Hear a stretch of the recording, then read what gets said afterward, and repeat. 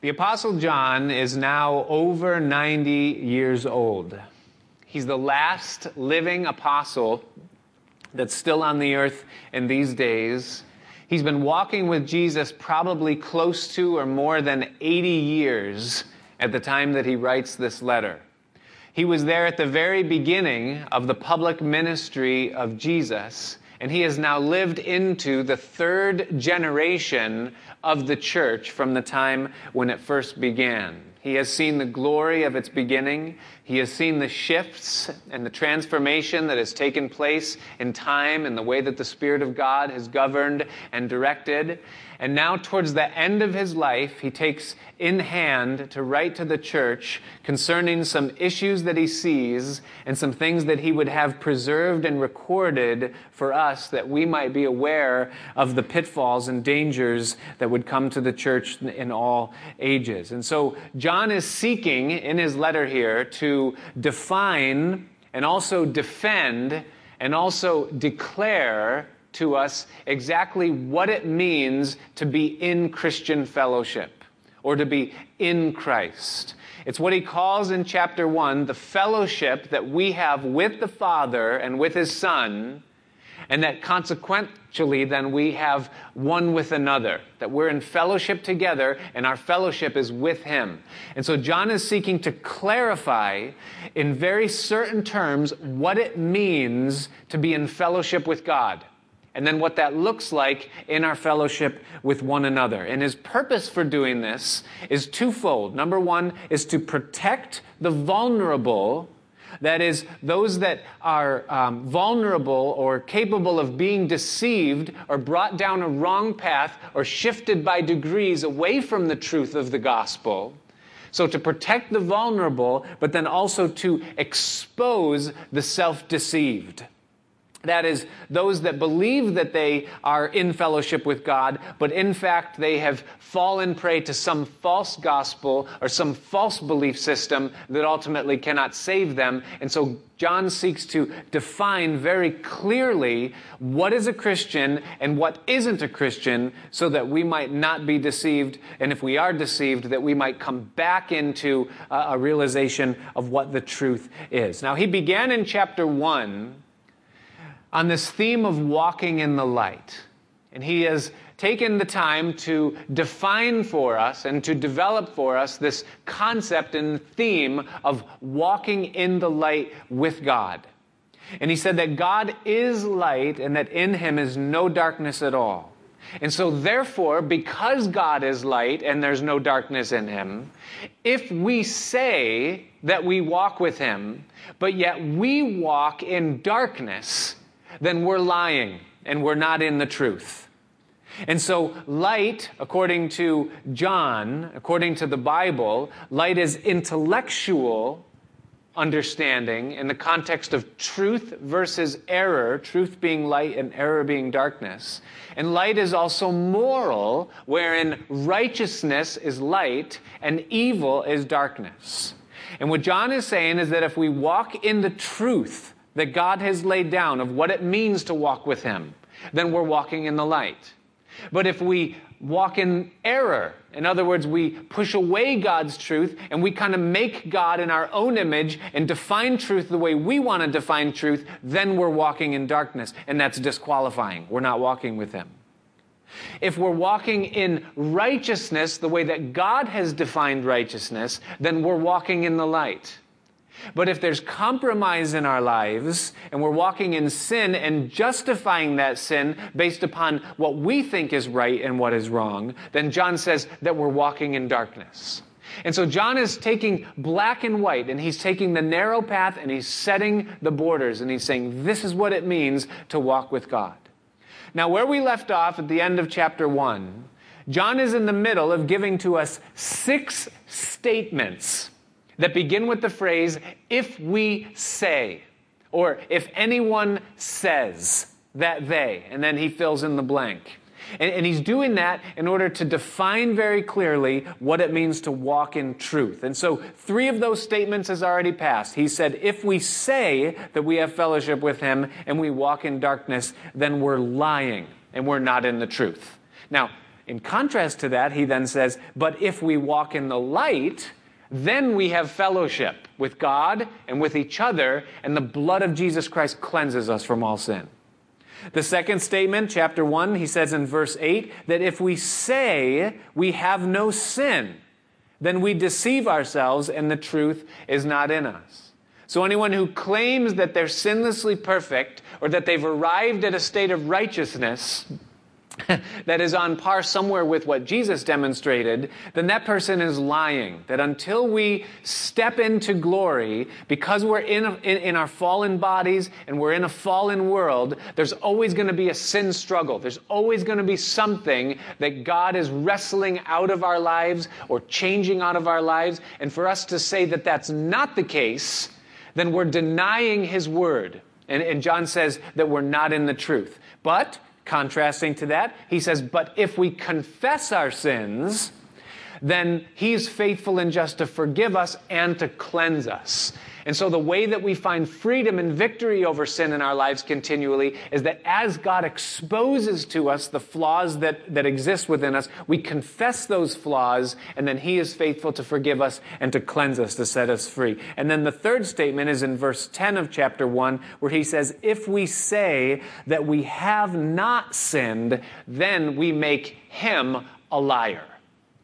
Because the Bible says that all have sinned and fallen short of the glory of God. And so therefore, if we say that we are without sin and that we don't need a Savior to die for us, then it's not that we're lying, we're making him a liar. And that's much worse, to say that God is a liar in some way. And so far, 3 out of the 6 statements, we'll see the other 3 in chapter 2.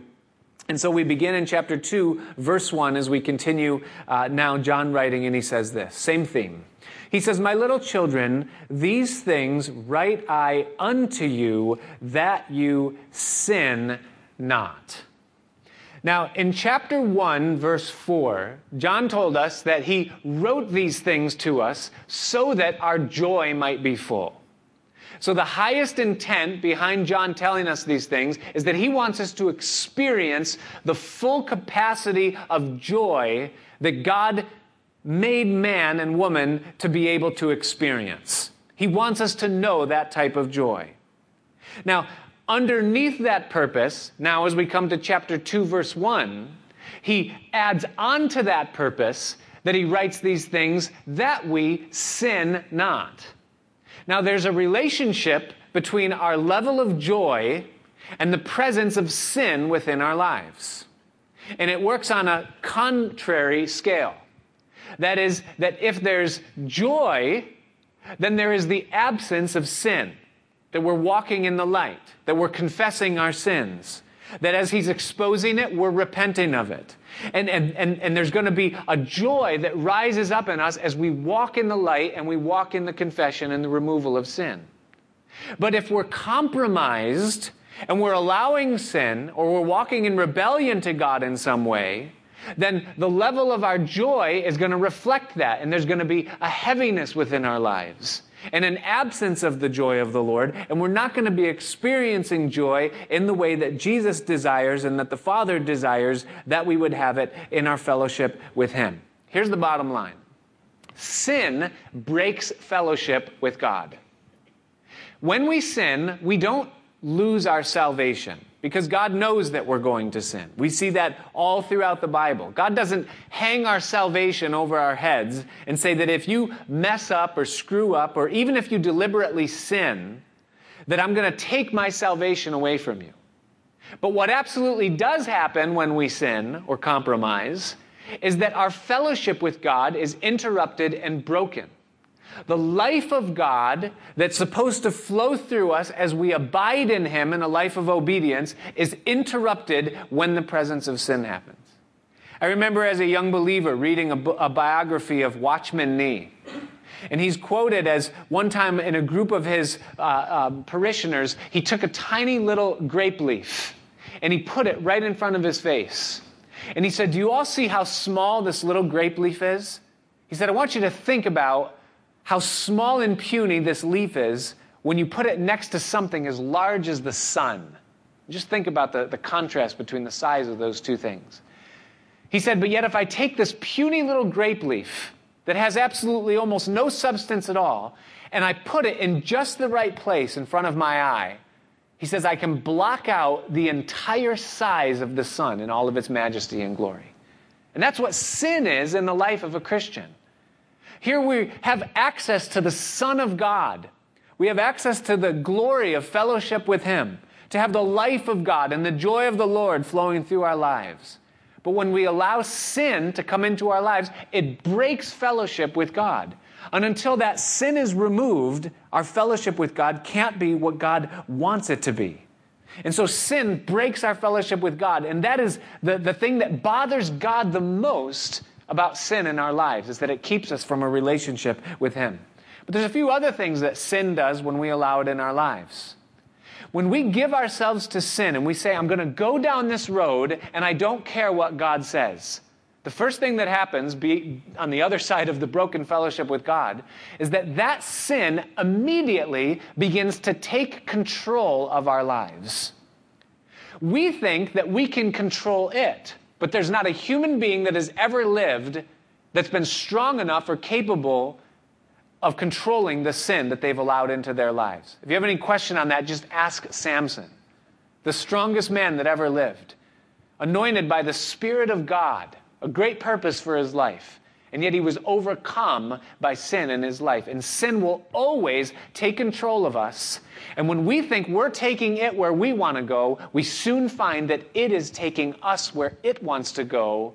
And it's not so easy to separate from it once that begins to happen.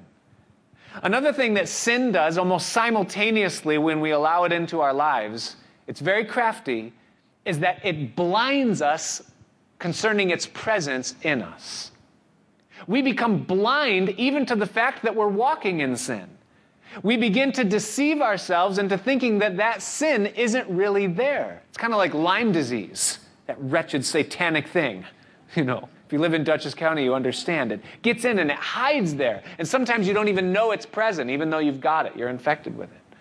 And sin does that. It gets in and it puts blinders over our eyes so that we don't really even know that it's there. And it makes us blind to its presence, and then it makes us blind to our condition. And here's what that looks like. Our joy has diminished. Our connection to God has diminished, and we're not even aware of it. We continue going on in our life as though that hasn't happened. And sin has power to do that within our lives. And then the third thing that sin does when we allow it into our lives is it begins to harden our hearts. Remember Matthew chapter 13, the parable of the 4 soils? And Jesus talked about the wayside, the rocks, the thorns, and the good ground. And all were sown with seed, but each bore forth a different crop depending on the soil. You might be a person here tonight that has excellent soil. The seed of God's word can germinate, take root, grow, and bear good fruit in your life. But if you allow sin into that same heart, the ground immediately begins to parch and harden. And pretty soon the soil becomes rock-like and the root can't go deep. And the things of God become foreign and strange, and they begin quickly to die off. And as the heart grows hard, the conviction of the Holy Spirit becomes less effective. And so God seeks to get your attention and say, hey, wake up, come back. This is a bad path that you're going down. But because the heart is hard, conviction can't be felt, and a person is apt to continue down that path that's going to lead them to destruction. When a heart becomes hard, we also become unsensitive towards other people in our lives. We become so self-consumed that we don't care what's going on in anybody else's life. We're only concerned about what we want and the outcomes and the experiences or whatever we're going to get from what we're doing, and we become careless and apathetic concerning how it affects anyone else in our life, even if that person is a spouse or our children or people that are close to us. And so sin is extremely detrimental in the life of any person. And John says, I write these things unto you that you sin not.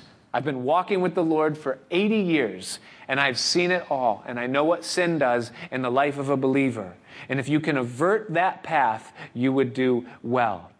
Now, John goes on to say, in giving us hope, he says that if any man sin, he says that we have, first of all, an advocate with the Father, Jesus Christ, the righteous. Now, the word advocate literally means a defense attorney. And this is the only time that Jesus is referred to in this context in the Bible, that he is our defense attorney before the Father. And this presents an amazing picture of what takes place in the courtroom of heaven as it concerns you and I and the guilt of our sin before a holy God. The Bible says in Revelation chapter 12, verses 10 and 11, that Satan, the devil, that he is the accuser of the brethren. And so what that means is that in this divine courtroom, you have a prosecuting attorney, and it is none other than the devil himself. And he's the one that brings the accusation. He says the people's court of hell would like to bring, and then he sets your name before the judge, before this court, and then he lays forth the accusation. He says, I've been observing their life. They first started prayerless and wordless, and then they started with small compromise, and that compromise became gross sin, and I've got them on these things. And according to the law of heaven and earth that cannot be changed, the penalty for those things is that they be handed into my control and my dominion, and that ultimately I have the right and authority over their life to bring them into bondage and ultimately to bring them unto death, according to your very word, as he points the finger at God who's on the throne. And then Satan rests his case, and the Bible says that Jesus, as the advocate, stands up in our defense. And he says, Father, I would like to see that accusation. The Father says, you may approach. And so he goes over, and the Son of God takes that paper, the charge, the accusation out of the hand of the devil. And he looks at the charge, and he looks at the name, and then he looks up at his Father upon the bench, and he says, Father, all of these things are true. That person is absolutely guilty as charged of every one of these things. However, they belong to me. They've put their trust and their faith in me for their righteousness and for their salvation. And the sentence that this sin deserves, the penalty of bondage, separation, and death, was absorbed and paid for already by me on the cross of Calvary, because this person is included in me. And therefore, this sentence is paid in full, and I move this court to dismiss that charge. And the Father says, is that so? And down comes the gavel, and he declares our innocence according to his grace, not according to our righteousness or our behavior. That's grace. That's the new covenant. Not that we deserved it or earned it, and not that we are not guilty, but that Jesus Christ paid the price for our sin. Now, how is he able to do that? John goes on to say in verse 2 that not only is he the advocate, that is Jesus Christ the righteous, the one who paid the price, but that he is also the propitiation for our sins.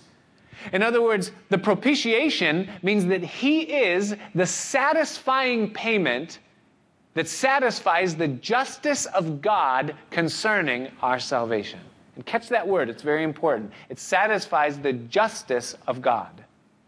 God can faithfully pardon and forgive our sins because we're in Christ and because he paid the price for our sins through his righteousness and then ultimately through his death.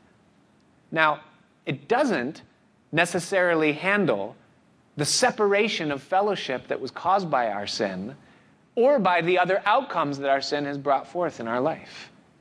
We're declared righteous and we can be in a right standing with God. But the only way for fellowship to be restored and for the effects of sin to go away is if we bring our sin in confession to God with repentance. Back to 1 John 1:9, right? If we confess our sins, he is faithful and just to forgive us and to cleanse us from all unrighteousness. So in the courtroom of heaven, the justice of God is satisfied in the person and work of Christ. But on earth, in our experience, through our confession of our sin, fellowship is restored with God and we're brought back into a right standing with himself. The past 2 Saturday mornings, as we've been studying the life of David, we've taken a long look at David's fall when he sinned with Bathsheba, that dark moment in his life. And David persisted for 1.5 years or somewhere there around in a sinful condition where he was out of fellowship with God.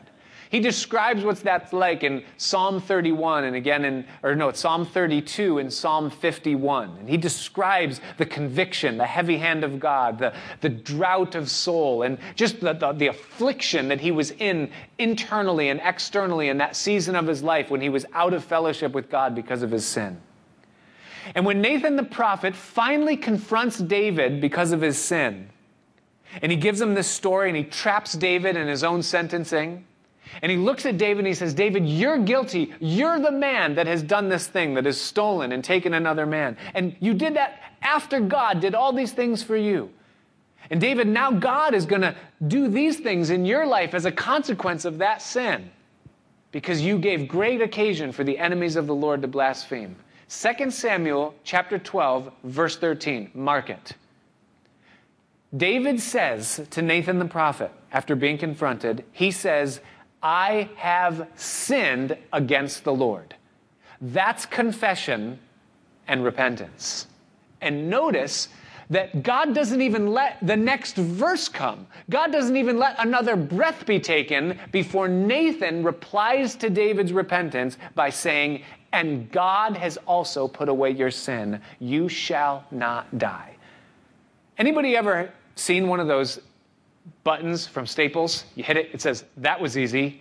Remember that? You remember it? That was easy. Yeah. David, you wasted 1.5 years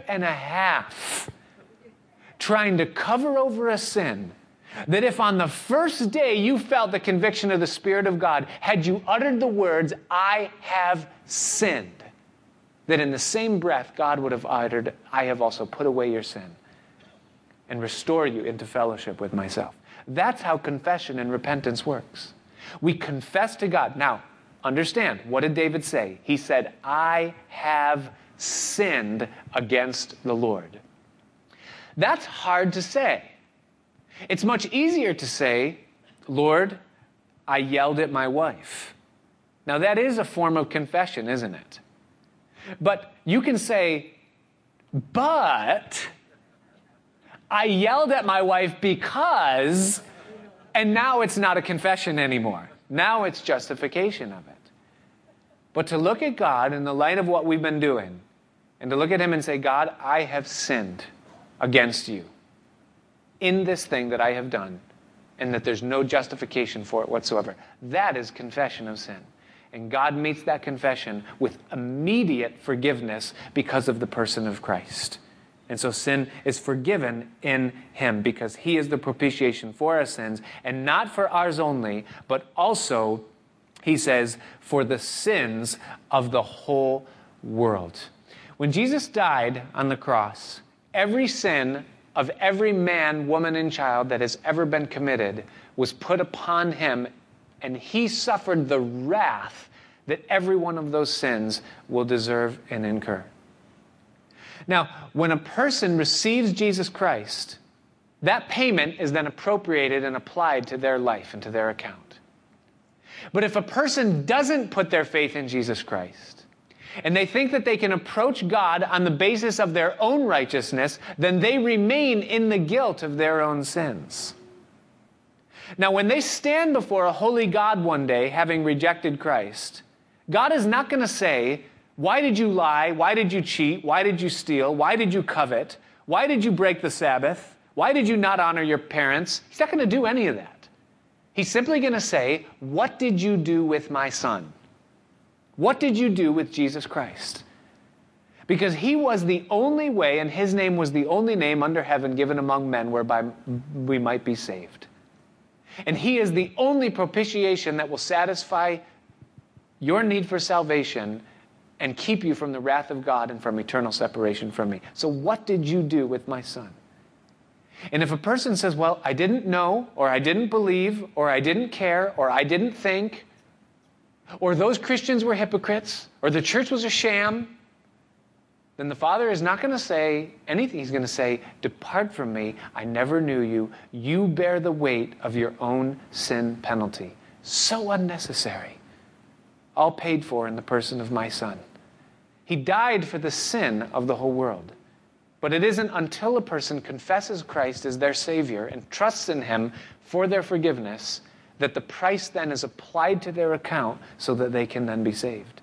And for a person not to do that is to disqualify themselves from the only means of salvation that God has provided.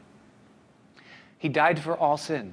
And that means that whatever you've done here, sitting here tonight, sinner, and we're all sinners, we all need Jesus Christ. That you can bring that to God, and with faith in His name, He will forgive every sin that you've ever committed, and He will write your name in the book of life. But to refuse that is to refuse heaven. He says, and hereby, then, verse 3, do we know that we know Him. And here's how we know that we know Him. Sometimes we wonder if we know Him, right? Here's how you can know. He says, if we keep His commandments. He that says, I know Him, here's the fourth time now that John says we make a claim that we know Him. He that says, I know Him, and keeps not His commandments is a liar, and the truth is not in him. But whoso keeps His word, in him verily is the love of God perfected. Hereby know we that we are in Him. Now, when we take the concept of sin, sin has basically three ways that it can apply to our lives. It can apply in actions, things that we do. It can apply in a state of being, that is something that we are. I am a sinner, right? And it can apply to our nature. That is what we are by nature. And so we use that word sin for actions, the state of being, and the very nature of our humanity, of our human being. And the reason why we are sinners and that we sin is because we have a sinful nature. That's where it begins. We're born into this world in sin, and therefore we are sinners. That's why we sin. Now, righteousness applies the same thing three ways. There are acts of righteousness, things that we do that are right. Those are actions. And there is also a state of righteousness. That is, I'm declared righteous because of what God has done for me in Christ. I am in a righteous standing before God. That's a position. And then number three, there is a nature of righteousness, just like there is a sinful nature. Now, when we're born the first time, we have a sinful nature, and therefore we're in a sinful state, and therefore we sin in our actions. When we're born again in Jesus Christ, and His Holy Spirit comes into our life, at that point, and not before it, we're given a new nature. The nature of Christ, by the person of the Holy Spirit, is birthed within our hearts. And a new nature now takes residency inside of us. And that new nature, as it grows, well, it brings with it a righteous standing before God. Because His Spirit is in us, we're right before God. We're right with God. That's why we have peace with God. But that's going to work itself out in that we're going to want righteousness for our lives. There's going to be righteous action because of the fact that we are righteous and God lives inside of us. Now, here's the problem, and where it gets tricky, is that the presence of Christ in the person of the Holy Spirit in our lives, giving us a righteous nature and righteous standing and righteous actions, it doesn't automatically remove the old sinful nature from us. We still live in fallen bodies and we live in a fallen world. And therefore, we have two natures that coexist inside of us even right now, if we belong to Christ. Now, Romans chapter 6, we don't have time to go there, but I would encourage you to write that down and read it later. Because Paul describes this in a very clear and technical sense. And what he says is this. He's saying that you and I, we have the choice whether or not we're going to yield ourselves as slaves to the new righteous nature that's in us, or if we're going to yield ourselves to the old sinful nature that we came out of.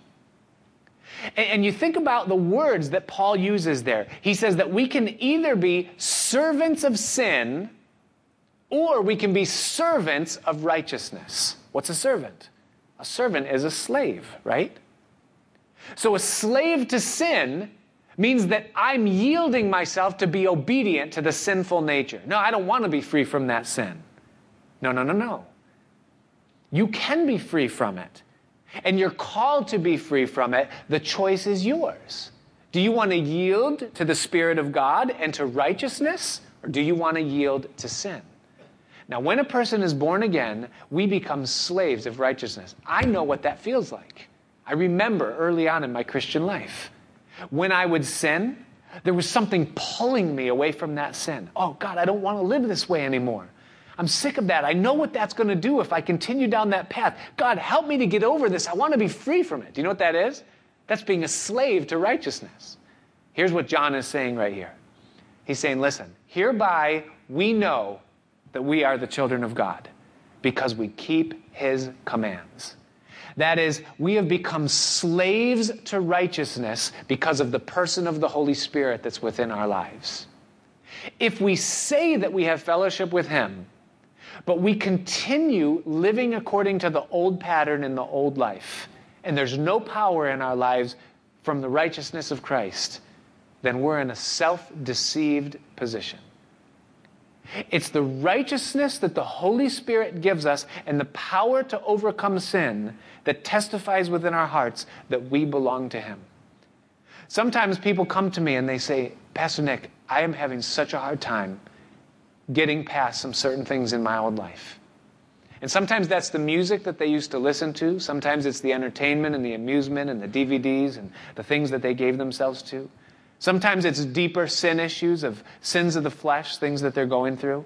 And they'll say, I've done this, and I've done this. And no matter what, somehow it's just still got this hold and I can't get free of it. And sometimes I'll listen to that and I'll say, listen, you know what? You should be glad. Because what you're telling me right now is evidence to me that you truly are saved, that you're born again. And here's why. Because dead men don't wrestle. And the fact that you're even fighting and struggling over this and that you want victory and freedom in your life is an evident sign that the Spirit of God is in you and that he's working this out within your life. If you didn't care and you suppressed it and just sought to bury it, then I would worry on your behalf. Keep fighting. God's going to bring you the victory because the righteousness of Christ is greater than the power of that sin that had a hold on you. He that says he abides in him, verse 6, ought himself also so to walk, even as he walked. Now, I like the fact that he uses the word walk there and not exist. Because if he used the word exist, it would change things drastically, wouldn't it? That he that says he abides in him ought himself so to exist, even as he existed.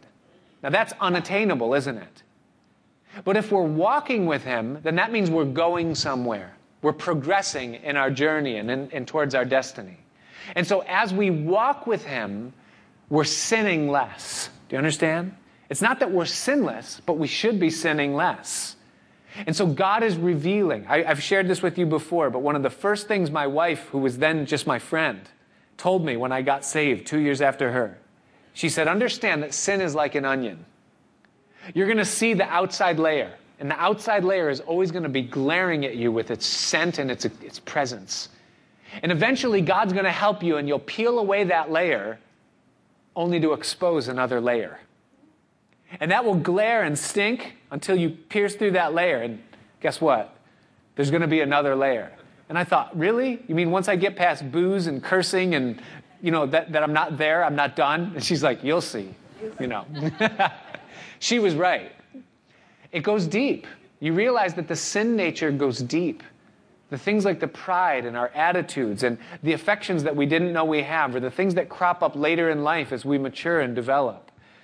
God is constantly wrestling those things out, and we should be continually peeling off layers of the onion. And if we are, then we're abiding in him. If we're not, then we need to ask ourselves the question, am I self-deceived? Brethren, he says, I write no new commandment unto you, but an old commandment which you had from the beginning. The old commandment, listen, is the word which you have heard from the beginning. Now, this sounds a lot like John chapter 1, verse 1, doesn't it? John chapter 1, verse 1, in the beginning was the Word, and the Word was with God, and the Word was God. The same was in the beginning with God. The Word of God was eternally pre-existent before God ever spoke anything into existence at all. From Genesis to Revelation, the whole Word of God already existed before one word of it was written down. It existed in the person of Christ. And therefore, the standard of God and of His righteousness and of His truth has always been. It doesn't change. It doesn't evolve. It doesn't shift with culture and with tide and with time. It's an old commandment. The Word of God stands. It is what it is. It's an old command. The standard never changes. But then John goes on to say in verse 8, again, a new commandment I write unto you, which thing is true in Him and in you, because the darkness is past and the true light now shines. You say, well, what gives? He says, there's no new command, it was old, but now he says, a new command I give to you. Here's what's new. Not the standard and not the commandment. That stays the same, but here's what's different. Is that wherein in times past, that is in the old covenant, the standard of God and the Word of God was an external force. It was outside of us. We read it, we understood it, we tried to do it, and we met with failure every time. But in the new covenant, no longer is the Word of God something that's an external force that we try to conform our lives to, but now it's an internal presence. He says this thing is true in you, in Him and in you, because the darkness is past and the true light now shines. Here's the glory of what John's saying. He's saying that because the Holy Spirit of God lives in you, you now have power to live out the life that in the old covenant they could never meet the standard of. God gives you power in the new covenant to live this thing. Therefore, verse 9, he that says he is in the light, but hates his brother, is in darkness even until now. Is that if there's anyone that you have aught with, if you can say right now that there's a person that you hate, then you need to seriously question where you're at with the Lord. To think about, again, those stories that Jesus told about the man who was indebted and was forgiven of his debt, but then held someone else accountable for the debt they owed him. Listen, it's imperative in this new covenant life that we be lovers of people even as God has been lovers of us. We must not hold on to bitterness. If there's hatred in our heart towards anyone, then we are in darkness. That's the 6th time that John says, he that says. And so if we say that we're in the light, but if we hate a human being, then the Bible says that we are in darkness until now. But he that loves his brother abides in the light, and there is no occasion of stumbling in him. But he that hates his brother is in darkness and walks in darkness and knows not where he goes, because that darkness has blinded his eyes. They have no direction for their life. They have no fellowship with God. Hatred is an extremely powerful force. And it's an evident token in our lives that we are not in a right standing and in a right place with God. Now, in verse 12, John goes completely ADD. And you know, as I read this, I'm picturing in my mind someone who's doing text to speech with their device. You ever do that? Text to speech? And as you go text to speech, you're talking, and then you stop talking, and you have the radio playing in the background, and it picks up what the radio is saying, and it puts that in your text. I think that's what happened here. I think John was listening to Christian radio. He was saying things. He paused for a minute to think. His device picked up the song that was playing in the background, and John goes, you know what? I'm going to leave it there. It kind of fits. Notice what he says in verse 12. He says, I write unto you, little children, because your sins are forgiven you for his name's sake. I write unto you, young men, because you have overcome the wicked one. I write unto you, little children, because you have known the Father. I have written unto you, fathers, because you have known him that is from the beginning. And I have written unto you, young men, because you are strong, and the word of God abides in you, and you have overcome the wicked one. And so John basically here gives them this song that most believe was a hymn or some kind of a song that they sang in the early church. And there are phrases in there concerning three different groups of Christians. Number one, John calls them little children. Number two, he calls them young men. And then number three, he calls them fathers. Now, what this song reveals to us, as we just take it from the bird's eye perspective, is that there are stages of growth and development in the Christian life as we grow in our relationship with the Lord. It also tells us that there are milestones, that there are things in certain stages of our Christian experience that we're supposed to come to a realization or come to an attainment of. Ebenezer stones, the Bible will call them. And so he tells us what they are. He says, for little children, the desire of God for little children in the faith is that they would know the forgiveness of God. I write unto you, little children, because your sins have been forgiven you. And so it's God's desire that early on in our Christian walk and in our Christian faith, that we come to a realization of the forgiveness of our sins, that we're free from the condemnation of sins of the past, and that we're secure in the grace of God, that we're no longer feeling the weight of the guilt of our sins, but we see that fall off. That's the milestone of a little child to come to that place. Hey, my sins are forgiven. The attainment of a young man or younger, more developed younger men and women in the faith is that three things. Number one is that they overcome the wicked one. Is that they begin to experience victory over sin in their lives. They meet milestones of righteousness. The second thing for them is that they become spiritually strong, and that also they become rooted and grounded in the Word of God. That they're built up in the Word, that they know the truth of God, and then ultimately, as they do that, they come into the third stage that John brings up here, and that is fatherhood. And to the fathers, he simply says one thing. He says, I've written unto you because you have known him that is from the beginning. Listen, church. The ultimate destination that God has in mind for us in our growth and sanctification is that we would know God. That our relationship with him would be strong, that it would be deep, and that it would be the most important thing in our lives, the supreme passion or thing that drives us in our lives. And in order for us to get to that place, our sins must be forgiven. We must overcome the wicked one. We must be rooted and grounded in the Word of God, and we must become spiritually strong. And as we do that, we will come to the place where we can say with Paul, that I might know him and the fellowship of his suffering and the power of his resurrection, and I am willing to count every other thing in my life to be as rubbish that I might come into that relationship with him. And that is ultimately what God has destined us for. It's what he's designed us for. It's what he has willed for our lives. We're going to pause there tonight in our study. The musicians can come as we get ready to close our service. We'll pick up next week with verse 15, the very, very important verses as we continue on in 1 John. But what have we heard tonight as we just close and prepare our hearts to worship the Lord?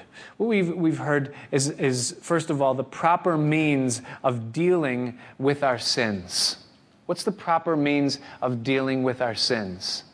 That is that we are to confess our sins unto God and turn from them and experience his forgiveness in them with the full confidence that Jesus Christ has paid the penalty for those sins.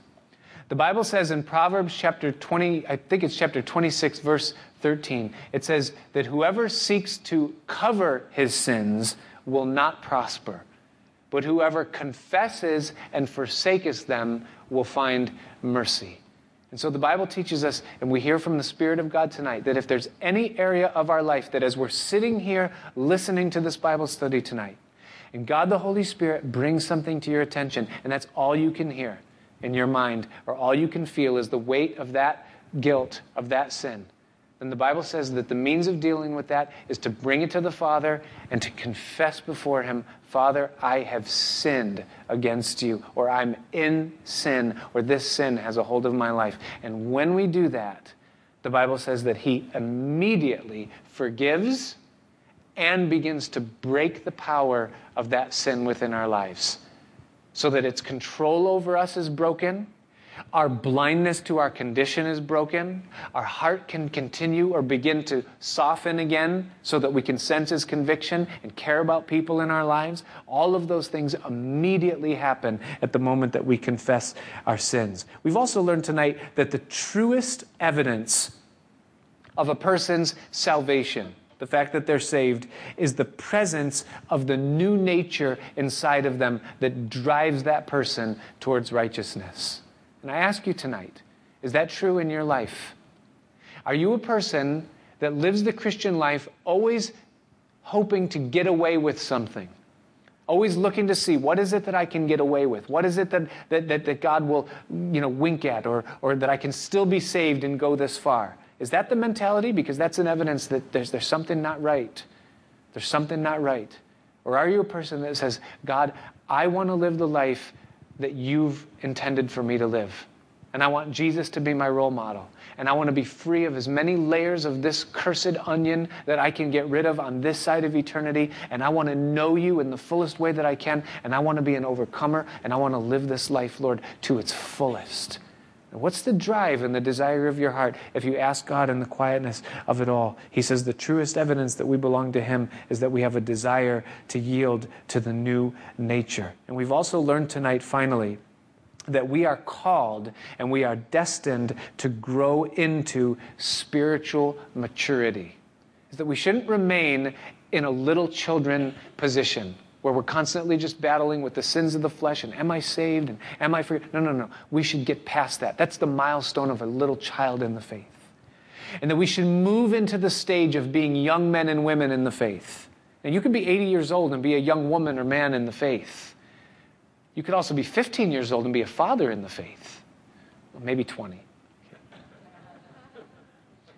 But we're called to be growing. There should be overcoming happening in our lives. We shouldn't be battling the same things year after year after year after year. And above all of that, can I ask you this tonight? Do you know him? Do you really know him? Can you look at someone and say, hey, I know him. I know God. There's a relationship. I know his presence. I know what it means to commune with him and to sit with him. I know what it means to hear his voice. I know what it means to sit with my Bible and to have it talk to me. Yes, talk to me. I know what it means to bring something to God and to leave his presence changed from when I went into it. I know his voice, and I'm growing in that depth. And can I tell you, there is no greater thing than to know God? Can you say that here tonight? Because even if you're a little child, there should be something in you, according to John, that we can say that we know him. We're called to be growing.